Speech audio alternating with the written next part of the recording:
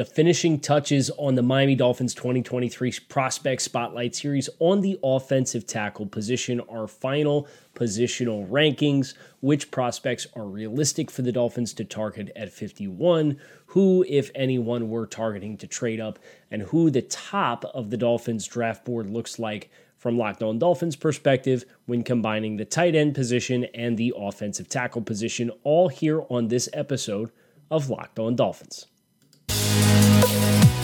You are Locked On Dolphins, your daily Miami Dolphins podcast, part of the Locked On Podcast Network, your team every day. What is going on, Dolphins fans? It is Kyle Krabs of Locked On Dolphins. It is your team every day here on the Locked On Network. It is Thursday night, April 6th, 2023. I'm your host, Kyle Krabs, lifelong Miami Dolphins fan, decade-long draftnik, your host here on Locked On Dolphins, also the co-host of the Locked On NFL Scouting podcast with Joe Marino, podcast dedicated to team building across the entirety of the NFL. You can find all of our shows on Locked On YouTube or wherever you find your favorite podcasts. And today's episode of Locked On Dolphins is brought to you by FanDuel. FanDuel Sportsbook is the official sportsbook of the NFL. Make every moment more. Visit FanDuel.com/LockedOn today to get started. I want to thank you guys for making Locked On Dolphins your first, or in this case, your last listen of the day. It's late. It's about 9 p.m. on Thursday night, April 6, 2023. And we're dropping this show because of a number of reasons. We did the prospect spotlight on Jalen Duncan this morning, and I said we have one more tackle to do to get to 10 tackles in this offensive tackle group, which are ideally the ones that you would be looking at potentially to draft in the first three rounds, aka the Dolphins picks at 51 and 84, to land an actual upgrade over what you currently have on the roster. Well, my originally scheduled 10th offensive tackle was Tyler Steen, the left tackle from the University of Alabama, former defensive lineman, converted to offensive tackle for Vanderbilt Commodores, and then transferred to Alabama. Watched 3 games. In my assessment, he's a guard. So we're going to do him in the guards. But he got a grade, but we're going to do him in the guards. So then I pivoted to Jordan McFadden, offensive lineman from University of Clemson. Left tackle. Watched 2 games. He's a guard. So we had our third contingency for an offensive tackle prospect, and we landed on Carter Warren from the University of Pittsburgh. Torn meniscus, missed the last 2/3 of the season, only played in 4 games this year, incomplete athletic profile, watched his tape, scored 10th out of 10 offensive tackles. So we're not going to do the deep dive on him, and we're instead going to prioritize actually stacking this offensive tackle class pertaining to the Dolphins. So remember, we took 10 position-specific traits for the offensive tackle position, and we graded all of these tackles in order, and these are weighted in importance for this Dolphin system. Those 10 traits we graded these offensive tackles on: pass protection, lateral mobility, gravitational pull, football intelligence, power at the point of attack, balance, blocking in space, anchor ability, versatility, and hand technique. And what we've come up with is our list of final 10, but the problem is the Dolphins have about half of this list, literally half of this list, that I would generally perceive to be players who are untouchable for the Dolphins without a first-round pick. And because of that, we have to acknowledge we gave some really nice grades out for top offensive linemen. And the Dolphins are going to sniff these players. Paris Johnson Jr., Ohio State, top-ranked offensive tackle for this system. He got an 89.26 out of 100 points. That's top tackle. He's going to be long gone. He'll probably be a top 15 pick. DeJuan Jones, the other Ohio State tackle, was the second-ranked offensive tackle for this Dolphin system, 86.30 out of 100 points. Expect him generally to be long off the board by the Dolphins the time the Dolphins pick at 51. Peter Skoronski, there's guard tackle flexibility here, 85.56 out of 100. This was our third-ranked offensive lineman, presuming he's an offensive tackle, in the predictive untouchables bucket. Peter Skoronski is currently talked about as a top 15 to top 20 selection in this year's class. You don't get forecasted for 9 months in that stratosphere and then suddenly fall to the 50s. Darnell Wright, red hot player, not a great scheme fit. I think he's better in gap schemes, but a red hot player predictively. He scored the lowest out of the 5 players I would consider to be untouchables as things currently stand. And then Broderick Jones, who also in my mind is better in gap schemes, in 83.70. So these 5 players, Paris Johnson Jr., DeJuan Jones, Peter Skoronski, Darnell Wright, and Broderick Jones, they were all graded for this exercise, but they were graded with the acknowledgement that these players, just simply put, are not going to be on the board when the Dolphins have an opportunity to pick, even if they find themselves in a position to trade up. Now, you might get one of those players that slides into the late 30s, and the Dolphins can make a splash. Remember, they traded up to 42 from pick 50, giving up an extra third-round pick to go get Liam Eichenberg in a draft day trade just 2 years ago. That didn't work out great, but at the very least, it's an embodiment of the potential cost to get into that strike zone and that stratosphere from a very similar spot to where the Dolphins are currently scheduled to pick. And if one of those 5, if any of those 5 tumble to that stratosphere, it's well worth the Dolphins' considerations to ask themselves, do we need to go get this player? The likelihood of that, however, is next to zero. Now, what we do have as a result of this is we have the other 5 offensive tackles that I generally perceive to be highly realistic players for the Dolphins to be able to target based on their draft stock and range. The quality, however, of those players, especially when foiled against what the Dolphins have and defining what an upgrade looks like. I took the Dolphins' 2 projected starting offensive tackles, Teron Armstead and Austin Jackson, and I graded them on the same scale with a slant towards blocking against NFL competition versus these college players who are blocking against college competition. So it's graded on a curve. Teron Armstead, 94.5 out of 100 points. He's a roster cornerstone type player when he's healthy. He's an elite offensive tackle. Austin Jackson, on the other hand, 74.81 out of 100 points is how I would grade him for this Dolphins system based off the 10 traits that I have defined as being premier quality traits to have to succeed in this Dolphins offensive system. So you have about a 20-point discrepancy between your top tackle and your next best tackle. It's a problem. And all 5 of the untouchables that we just covered were 80.74 or higher, ranging from an 89 to an 80.74. Those players all being off the board hurts, but you have 3 players who are an 80 or above that do represent, in my mind, some level of an upgrade opportunity. Now, whether it's a significant upgrade opportunity or not, that's a different story, and we are, of course, going to cover that next on the show here in segment 2. But before we get there, the NBA playoffs are just about here, which makes now the perfect time to download FanDuel, America's #1 sportsbook, because new customers get a no-sweat first bet up to $1,000 back in bonus bets if your first bet does not hit. How's that for peace of mind? So download the FanDuel Sportsbook app. It is safe, secure, super easy to use, and then you can bet on everything from the money line to point scores and everything in between. Plus, FanDuel even lets you combine your bets for a chance at bigger payouts with same-game parlays. So don't miss the chance to get your no-sweat first bet up to $1,000 when you go to FanDuel.com/lockedon. That is FanDuel.com/lockedon to learn more. Make every moment more with FanDuel, an official sports betting partner of the NBA. So let's talk about the tackles that we perceive the Dolphins to have a chance at.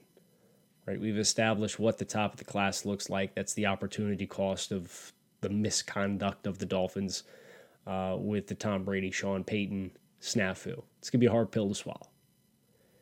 But you can't sit here and cry over spilled milk. The Dolphins' first pick is at 51, so throughout the course of this process, we're focused on the picks that are available at 51. So let's talk about who's available. Here's my top 5. Here's the other half, I should say. Consider half of the top 10 prospects at tackle to be untouchables. Here are my top 5 that I think the Dolphins have a crack at. Not all of these are necessarily appealing options.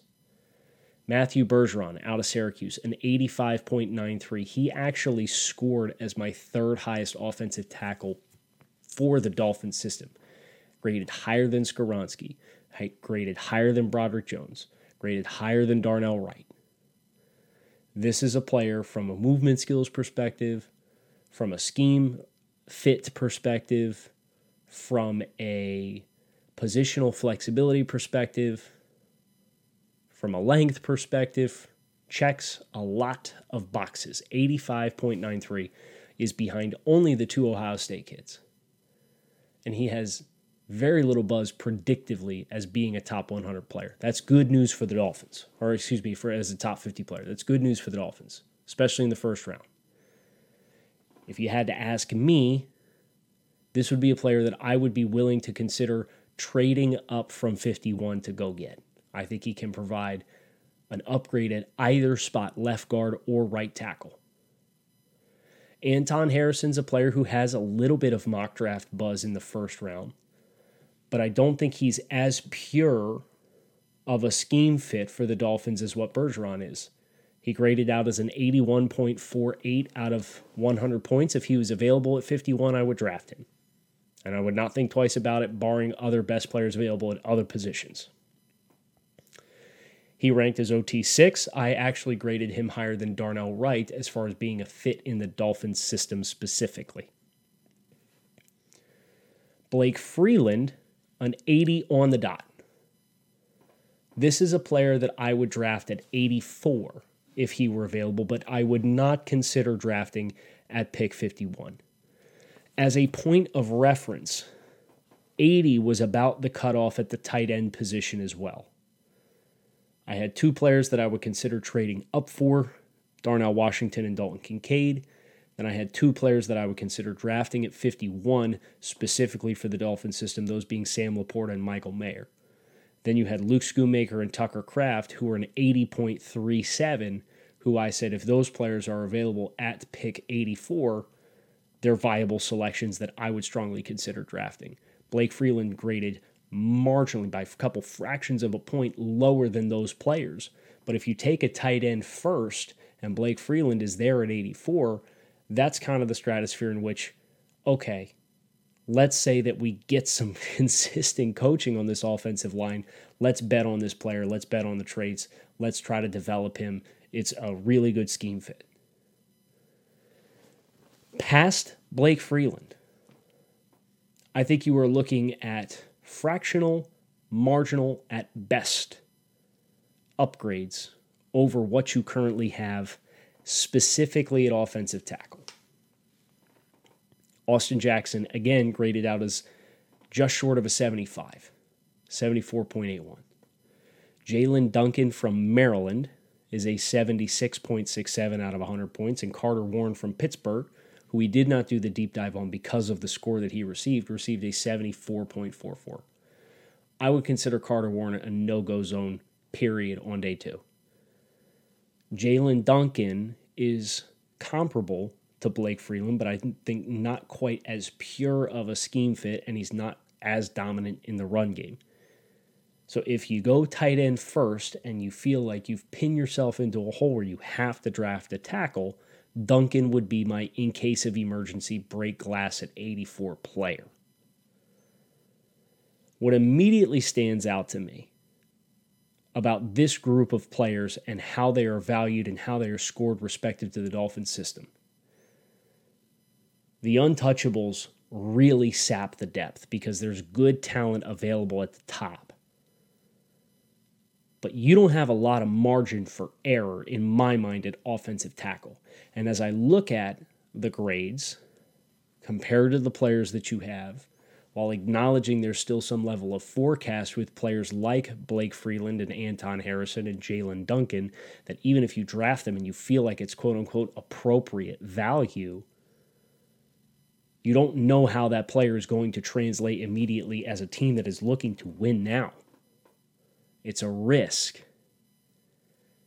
And you only have one player available in each slot. A trade-up player in Bergeron, a draft at 51 player in Harrison, a draft at 84 player in Freeland. That's about it. That's not a good place to be. And as I continue to sit here and I look at the numbers and I think about, I had to watch a number of other offensive tackles just to find a 10th one that I felt like was appropriate. Now, there's some other guys who are projecting inside to play at guard, like the names that we mentioned, the Jordan McFadden's from Clemson, the Tyler Steens from Alabama, the Old Dominion kid, Saldivari, is a player to watch as well. We're going to do him on the interior offensive line group. But those players don't project or forecast consistently as NFL offensive tackles.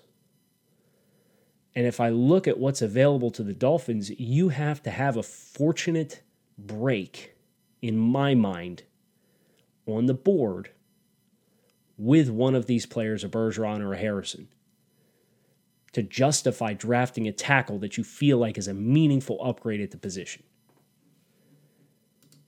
If you don't hit that, I'm more inclined to say, okay, let's try to identify an interior offensive line player, and let's make sure we either trade for a player post-June 1 or we get a post-June 1 veteran signing as a older player who can compete with these young talents that we have at the position.